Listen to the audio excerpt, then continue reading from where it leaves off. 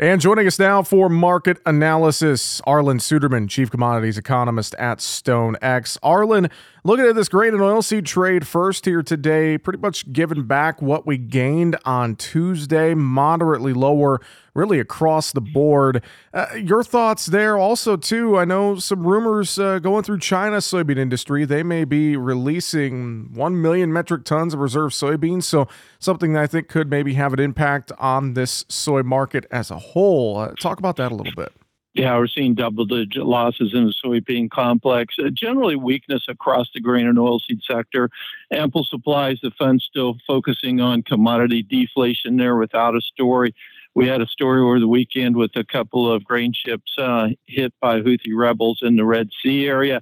But that didn't last long. Once the headline cooled, they went back and reverted to the default mode of commodity deflation of selling.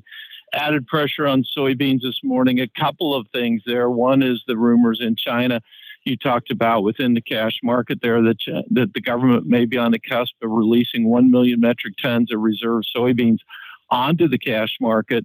We can't confirm the rumor, but it did certainly pressure the Chinese futures market overnight and during their day session today.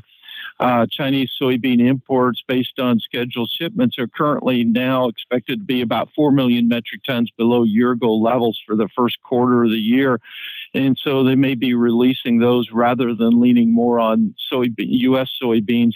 And that may add more pressure to Brazilian market as well, where the cash basis has really collapsed anyway. Another rumor coming out of Brazil, based on some satellite studies, is that soybean area expansion over the last few years may have been much more than what we anticipated. So we may have more acres growing soybeans to offset some of the production losses due to adverse weather during the growing season. So those two factors really kind of weighing on this market today. I think overall, too, Arlan, fundamentally, we've talked about this. Fundamentals really haven't changed in these markets. There's still a lot of bearish weight on the grains. And so some of those like short covering rallies we saw on Tuesday are maybe potential opportunities for farmers here. It just feels like outside of some big story to shift the bearish sentiment in these markets, it feels like we're kind of just stuck with this current trade mindset right now, isn't it? It is. And one of the problems that we face is the Brazil farmer is very undersold and he sells based off of the Chicago market. He's waiting for a rally to sell as well. As I talked to one of our brokers there yesterday, he said that I asked him what price would it take for a Brazilian farmer to sell. And he said probably a rally of $1. Now, it's not just a rally of $1 on the futures market, and we're talking soybeans here, but that would have to be a combination of basis, currency exchange rates, and the futures market to give them another $1, at least until they run out of money. But he says many of them right now are taking out loans, believe it or not, to have so they can avoid having to sell soybeans at these prices. And so that's got to be a concern for us, knowing that if we do get a rally, that there's going to be a lot of selling south of the equator. And over in the livestock trade, kind of mixed, quiet day in cattle and hogs there in the proteins. I know we're getting ready for that cattle on feed report Friday, so maybe squaring some positions in the cattle trade ahead of that report, Arlan.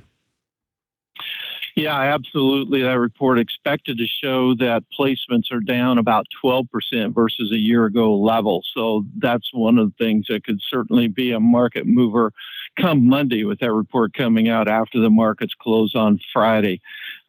We did see another 9 loads of new deliveries in the cattle market last night. Cash markets are generally called firmer this week, and seasonally that could be of a high likelihood. Packers, even with the smaller kills, may still have incentive to add inventory given the premiums in the futures.